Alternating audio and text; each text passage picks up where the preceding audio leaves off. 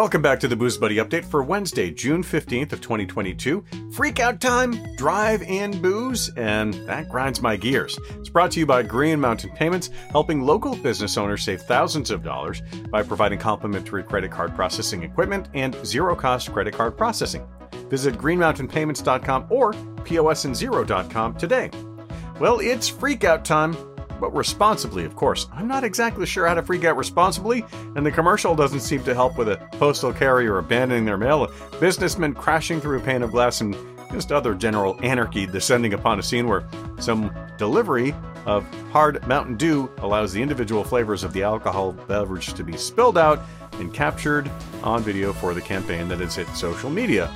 It's sure to strike a nerve with the target market, I'm sure, and raise awareness of the hard soda beverage. The product is now available in 7 markets and is responsibly freaking out into new markets in the near future.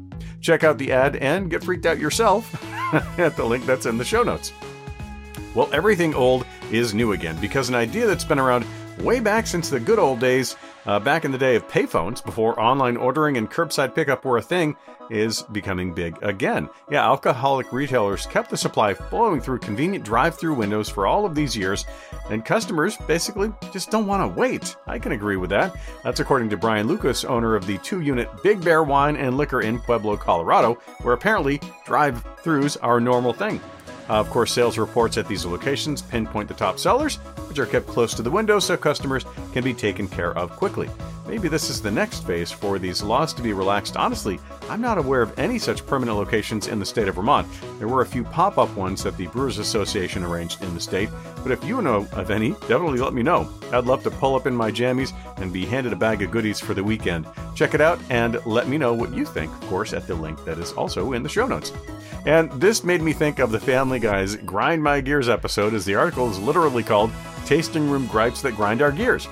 And I couldn't help but hear it in Peter's voice. A link, of course, to one of those episodes is in the show notes as well. Maybe it's a smell that emanates from a back corner. Maybe it's some poor food choices, a kid or a dog.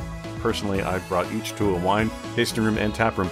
Or just the lack of staff using those darn glass rinsers. They're right there next to the taps. Come on, really? You might find someone that you can share your gripes with in this article.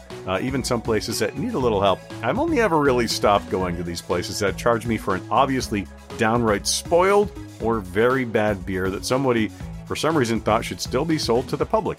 Let me know your worst gripe, and, of course, visit the link that is in the show notes. Remember to like, comment, and subscribe. Don't drink and drive. Stay safe, drive sober, and support the booze that supports your local community. And I'll be back again tomorrow.